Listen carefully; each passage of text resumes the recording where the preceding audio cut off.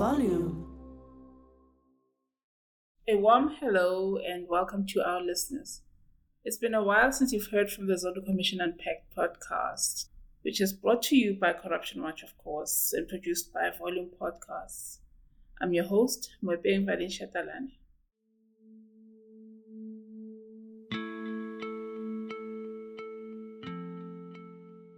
We have indeed been away for a while. In fact, we kind of wrapped up around the same time that the State Capture Commission itself wrapped up.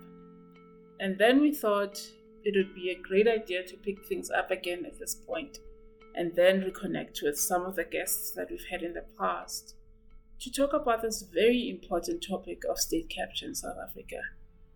One of the ways that the state has responded to the institutional flaws laid bare by the Commission is by committing to review some of the laws that govern them. We have, for one, the Public Procurement Bill, which is now before Parliament, and it is, of course, government's hope that it will address the issue of the professionalization of the public procurement space. There's also a review underway of the whistleblower protection legislation. And of course, Parliament itself has promised to review its own mechanisms in order to enable it to respond better to corruption in the country. To talk to us today about where we are with these processes and whether or not we are indeed winning the war against state capture and whether or not we'll be able to reverse it is the Executive Director of CASAC, Lawson Naidoo. Lawson, welcome back to Zondo Commission Unpacked. Thank you very much. It's good to be with you again. Perhaps a good place to start is here. CASAC, together with PARI, hosted a brilliant platform in September last year in the form of the State Capture Commission Conference. You had a great number of speakers. You had, a great amount of insight was shared by the speakers and basically everybody who engaged in the conversations there. Of course, at the end of that, you guys produced a well-rounded report. Won't you please tell us the inspiration behind the conference, the first conference, and now that we're heading towards a second one, why is it that you guys felt that we need to continue the conversation around state capture? The impetus for the conference last year was really, it was convened shortly, just a few months after the Chief Justice had submitted his final volume of reports to the President. And we felt it was necessary to unpack some of the key systemic recommendations that were contained in the report relating to issues such as procurement, whistleblower protection, the role of the private sector, the role of Parliament, and so on, and really interrogate those recommendations to see whether they were really appropriate, whether they could be refined and improved in any way. And we brought together a range of actors from civil society, from academia and the like. And I think it was a very fruitful conference that really got to grips with the detail of some of those recommendations. And so I think, it was a very, very timely conference that we held. It got, significant input and interest from, interested stakeholders.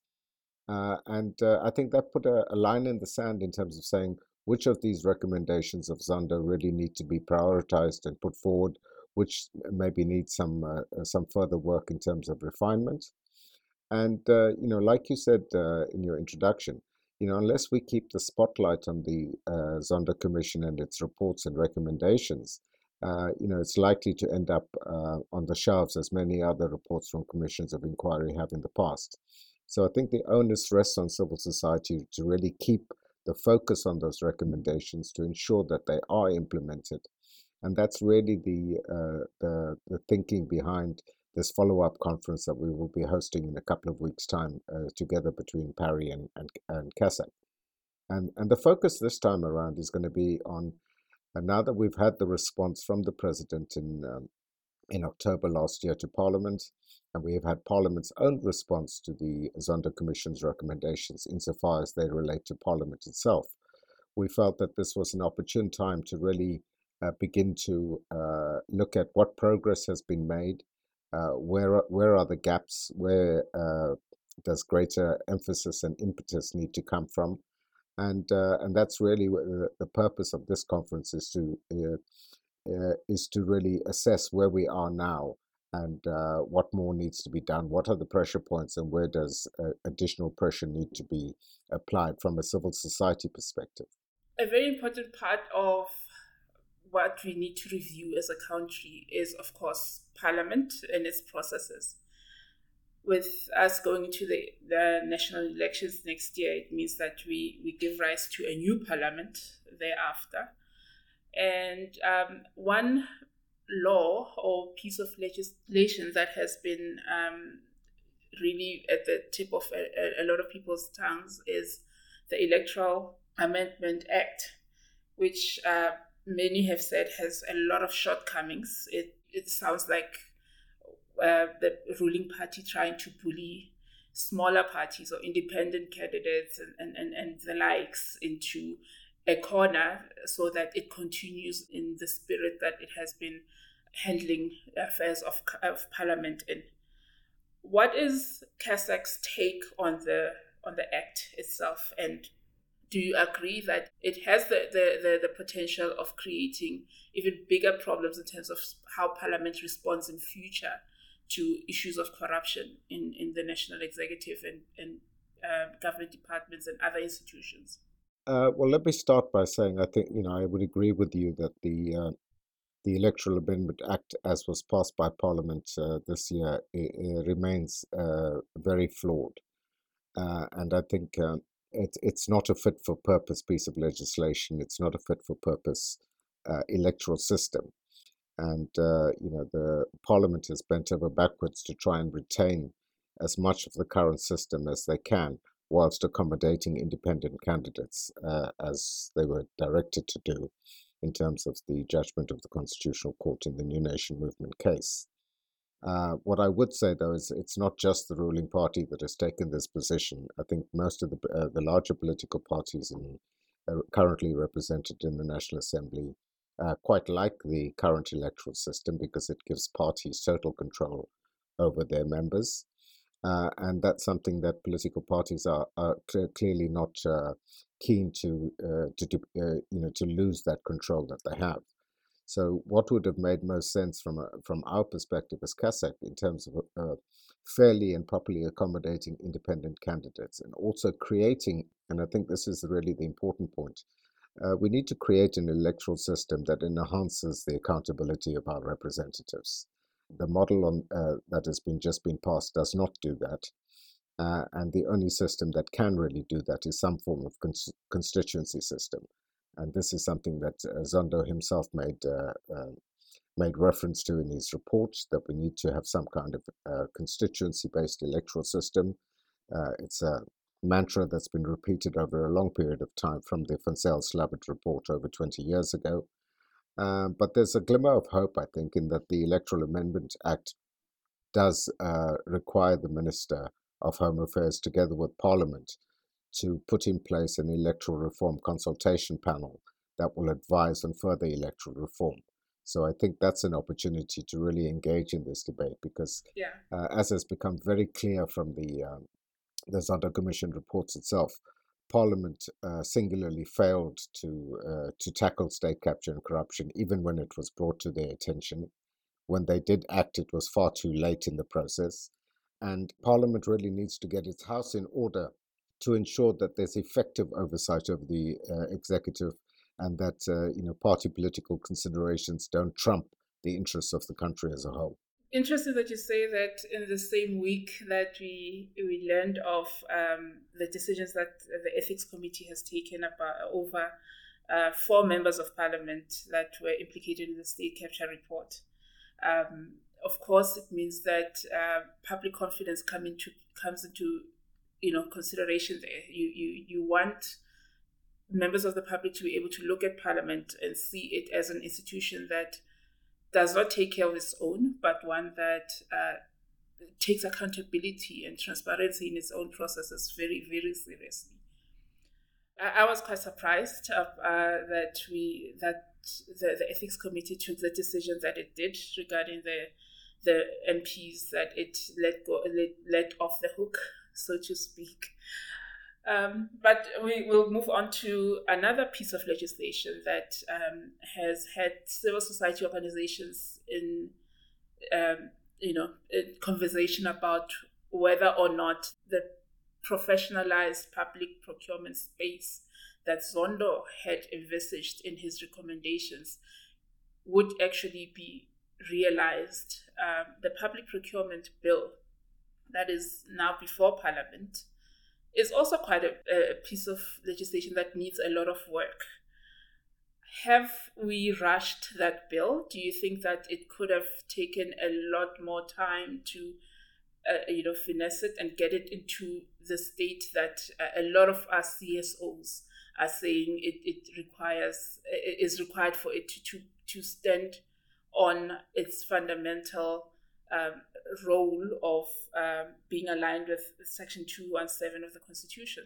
Look, I mean, I think it's a difficult one because one doesn't want to delay these processes unnecessarily. And whilst I agree with you that the bill that is currently before Parliament falls far short of what is required to really strengthen the procurement system in the country, I think it is a start. And through the parliamentary process, we hopefully, as civil society particularly, have an opportunity to engage with the contents of the bill and make proposals to try and strengthen it. And again, I think it's something that's probably going to be an ongoing piece of work. It's not. I don't think we're going to be able to fix the procurement system in one go, and that we need to perhaps look at improving it incrementally. And I think this bill is a start. As I say, it falls far short of what's really required, but hopefully we can strengthen it in this process, because I think we want to avoid the situation which has been all too frequent, where we take far too long developing legislation with policy proposals and the like, and by the time the legislation comes, it's too late. And I think the Zondo reports have demonstrated the urgency of amending the way procurement is conducted in South Africa, particularly with regards to deviations policy, which are used, very, very ably, if you like, in order to circumvent, as you say, Section 217 of the Constitution in particular. In the past, one of the issues that have come up has been, of course, that the procurement laws are so fragmented, and one piece of policy or legislation doesn't speak to another, and that's where loopholes are found and used by those in the public sector who wish to, of course, perpetrate and continue with corruption in the public procurement space. So, where in your view is it fundamentally flawed? Where do we need to begin if we were to address what is wrong with the public procurement bill? Because it's so decentralized at the moment, and there are lots of different interpretations, and it's a highly regulated space with lots of treasury regulations and the like, and there are many different interpretations of how things ought to be done. So I think a level of centralization, certainly in terms of creating the framework for an efficient procurement system to take place, under the guidance of National Treasury, is something that is probably required.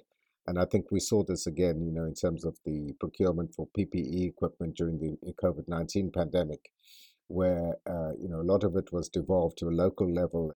So I think that's something that we need to look at and really create a sense of how this is required to operate in the proper context. National Treasury, is it realistic? Is it practical of us to think that it should perhaps not have the powers that the bill itself envisages it to have beyond, of course, this process in Parliament? Once the bill comes into effect and it becomes law, does National Treasury have the capacity to handle what is required of it in terms of the piece of legislation? No, I think that's precisely the critical point here, where the Treasury does in fact have the capacity, and we know that the Central Procurement Office has been denuded of its capacity in recent times, and that capacity really does need to be built up so that Treasury can play its proper role in terms of overseeing and providing guidance on how procurement processes ought to take place at other levels of government and, of course, within state-owned enterprises.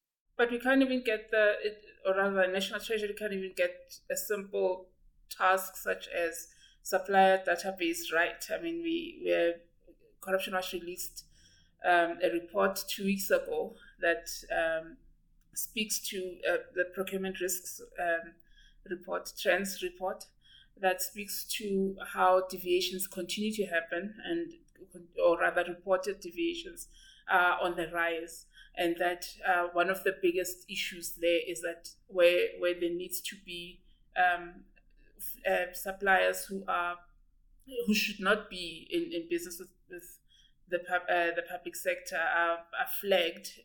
It's that database is empty because there isn't efficient monitoring and management of that system. It sounds to me like we probably looking to fix something with a piece of legislation that we could actually start with fixing what is practical and what is already in place. Would you agree with that assertion? No, absolutely. Like I say, the issue of the capacity of National Treasury and the Central Procurement Office within that needs to be looked at as a priority, because it would be pointless to put in place an elaborate mechanism or framework and give responsibility to Treasury when they don't actually have the capacity to implement. So the two have to be looked at together. Now, of course, the number, like I said, the number of pieces of legislation that are under review at the moment, and of course, for civil society organizations, the interest is in this well-rounded outlook as far as whether or not all aspects of what the Zondo Commission set out to fix in government systems actually end up working out well. The whistleblower protection in South Africa is an issue that we have not been seeming to be getting right. Earlier in the year, of course, the Department of Justice set out to get public participation and consultation in terms of making sure that whistleblower protection legislation is enhanced, and ask for recommendations from members of the public to make submissions on that front. Do you feel that we are starting to make the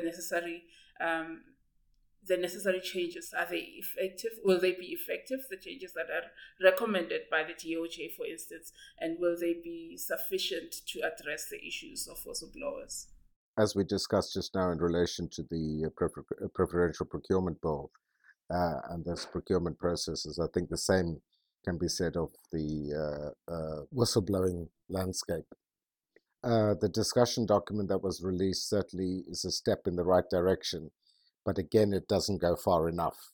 It doesn't provide, in my view, adequate protection for whistleblowers, both at a personal as well as at a systemic level. And again, hopefully the Department of Justice will take on board the comments that have been made by the public and by civil society organizations in general, and take steps to strengthen that policy framework before legislation is introduced. But again, this is an area that requires absolute urgency, because we see on an ongoing basis how whistleblowers continue to be victimized, and the climate isn't really there to encourage whistleblowers to come forward. And that's something that we need to change, because the one thing we've learned from the Zondo Commission is that without the information that has been provided by whistleblowers, we would probably not have exposed half of the corruption that we saw. They're very important in that space. I mean, if we are to continue to fight corruption, it's all good and well to have laws that say once there is corruption, this is how we pull out consequence management mechanisms and things like that. But whistleblowers are the first point of call in terms of whether or not there has been corruption in the country, in any government institution. What are the key issues that CASAC, for instance, would love to see happening in the review or in the reform of whistleblower legislation? Well, I think there are a number of things. The definition of a whistleblower needs to be reviewed fundamentally, so that it doesn't simply operate within an employer-employee relationship, but is expanded more widely, so that a larger and a bigger group of people can come under the auspices of the new legislation and the protection that it affords. That there also needs to be a culture shift in the way that we view whistleblowers. They often get marginalized and isolated, and they need to be celebrated as people who are, acting in the national interest and exercising a public responsibility to call out wrongdoing where they see it, and they therefore are deserving of our protection at a personal level, at the level of financial security, at the level of psychological support and counseling, and a whole range of issues that really would make it worthwhile for whistleblowers to come forward. Because at the moment, the kind of support that they get is totally insufficient, and that is probably a deterrent to many more whistleblowers coming forward. Would you say that there has been enough public education around what whistleblowing actually entails, and should this law be the opportunity for government perhaps to set out on some kind of program that enables public officials and empowers them on what whistleblowing actually entails, and what under which circumstances people are protected, and to what extent they are protected? No, absolutely. I mean, I think public awareness around whistleblowing and other mechanisms to combat corruption are absolutely necessary. And I certainly hope that this is one of the issues that is going to be taken up by the National Anti-Corruption Advisory Committee, which has been mandated to look at mechanisms of strengthening our anti-corruption architecture. So that's something I think government needs to do. The National Anti-Corruption Advisory Council needs to take on board, and a responsibility, I would say, of all employers in both the public and the private sectors as well. If I were to broaden it up across all the, of course, the legislative reforms that have had to happen as a result of the Zondo recommendations, would you say that there's been enough public awareness as to this is what government intends to do? This is where government is at this point in terms of the process of reviewing the recommendations and implementing them generally. Has there been a spirit of including South Africans in the process of implementing the Zondo Commission recommendations, would you say? No, I don't think there's been sufficient public discussion around a range of issues, and it's largely been left to civil society organizations to foster those discussions and debate. Government has, apart from the president making his announcement in October last year and a couple of updates that we've received from government, there's been very little information forthcoming. And you take as an example the recent dispute that arose between the Chief Justice and Parliament in particular, on the basis of the comments of the Chief Justice at a meeting that was held to commemorate the first anniversary of the release of the reports. It shows the sort of defensive stature of Parliament in that case in particular, and not willing to engage openly on exactly what they have done, what measures, concrete measures have they taken to put in, to deal with the recommendations, rather than simply say, well, we've set up a number of committees to do this, but there's no report on what the committees themselves have actually done. So I think there's a reluctance on the part of both Parliament and government to really engage proactively on the recommendations, and only to do so when absolutely necessary. And I think this has hampered the level of public awareness around the issues. But I think perhaps more importantly, has led to a sense of public distrust that, once again, we have a commission of inquiry, we have a detailed report, but it appears that nobody's really taking those recommendations seriously.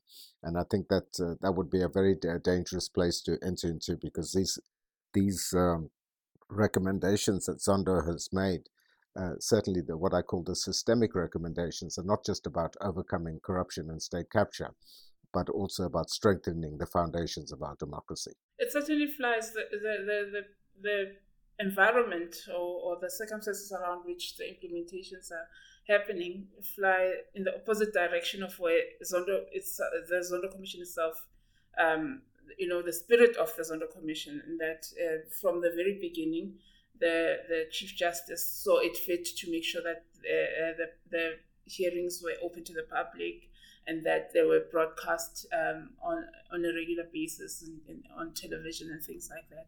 So from that perspective, because the Commission had wanted the members of the public to be part of the process of it unraveling and unearthing what is wrong with state institutions in this country, what would you recommend that members of the public should do in terms of demanding accountability on the part of government and, as you say, Parliament, which has the authority and the responsibility to hold government departments accountable to the public?